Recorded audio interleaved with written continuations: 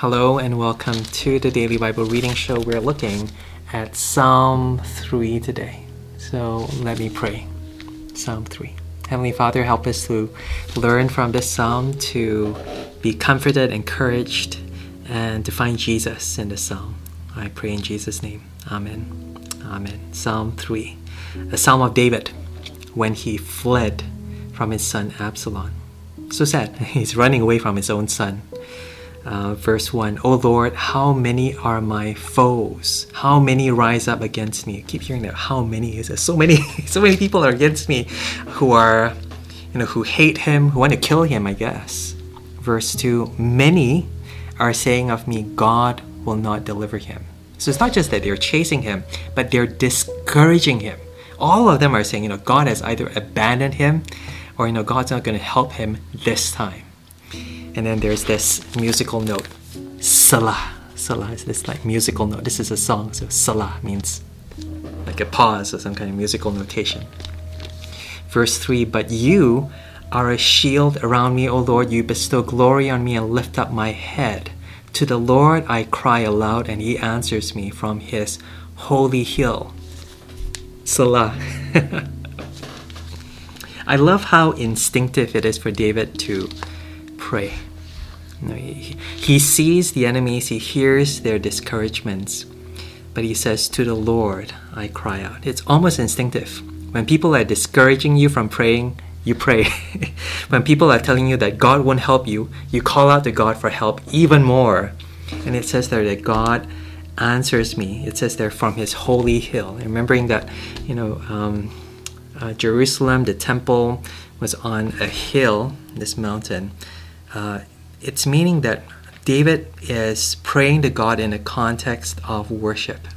So imagine you go to church and you're worshiping God, or even if you're praying to God and you're just clouded with all this depression and worry, it causes you to pray even more, worship him even more, and God actually answers you in that context of worship and praise and reverence towards God.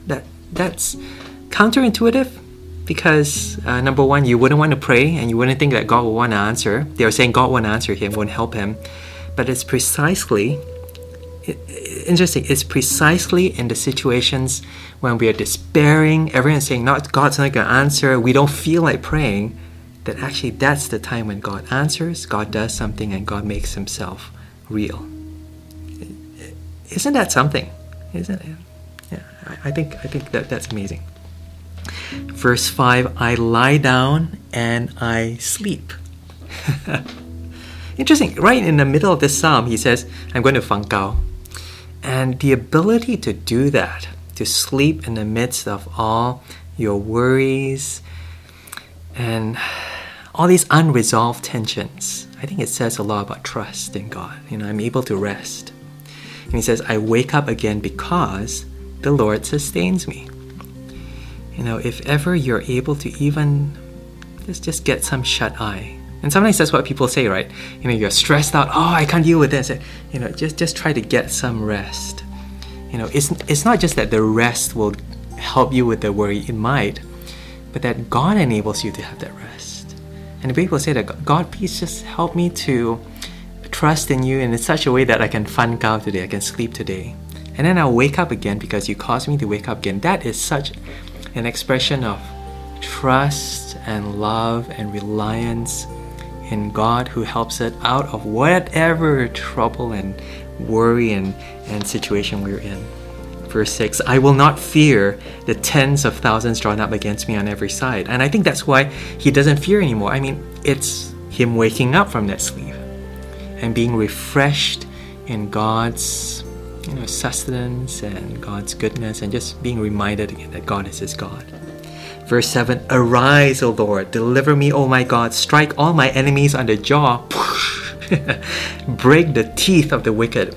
As if imagine this God's fist coming around and smashing the jaw of the enemy. Meaning it's kind of like a personal response from God on his behalf. He isn't the one doing the punching. He isn't the one taking revenge. But he's calling God, help me please. And God responds in this very personal form of judgment, but in protecting his anointed one. This is his king. He is the one who calls him and trusts in him in the midst of this peril and danger. From the Lord comes deliverance or salvation. May your blessing be on your people. Selah. And it's towards the end, may your blessing be on your people. That David is almost saying, hey, you can trust in God this way as well. It's meant to be an example. It's meant to be a call to praise that, God, please bless them, not just me, but that they might look upon your salvation of me, your deliverance, your destruction of my enemies. And again, David is speaking from the perspective of a king, that, his people would continue to trust in this same God. What do we learn from this? Well, maybe, even the king faces this situation of doubt and despair, and how much more us, we will face situations when we will be surrounded by insurmountable odds. Verse 6, tens of thousands, insurmountable odds. What do we do then? Well, it's not just that we then call out to God, but we look to this king. And for us, it's looking towards our king, looking towards Jesus, when he was surrounded by his enemies. And that's the proper context of the gospel, I guess. During his time of despair, it was God who delivered him. God who delivered him from death on the cross, and God was faithful to him.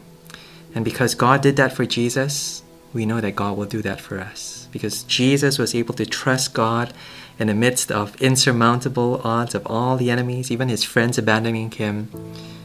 If we were to encounter even a portion of that kind of despair and trial, we can look to the example of Jesus. We can look to his trust, and maybe it reminds us that we too can trust in God, however imperfectly, and know that he will respond with judgment, but also salvation. I know that I want to end here, but I know that some people, it may not be like physical enemies. I was listening today to a podcast about how real depression and just that tension in your minds and your hearts can be, that those times of darkness. And one piece of advice I heard today, it was this interview with Heidi Kwa on a podcast, and she said, don't wait until things get really bad before you call out for help. And I think that's such good advice. And verse 4 again, to the Lord I cry, and the word there, aloud. Maybe voice your prayers. It's one thing to just close your eyes and just speak to God, but why not try speaking aloud to God? And maybe hearing his response aloud from his word here in Psalm chapter 3. Let me do that right now. Let me pray for you. And I'll pray a very simple prayer. Heavenly Father, we just can't take it anymore.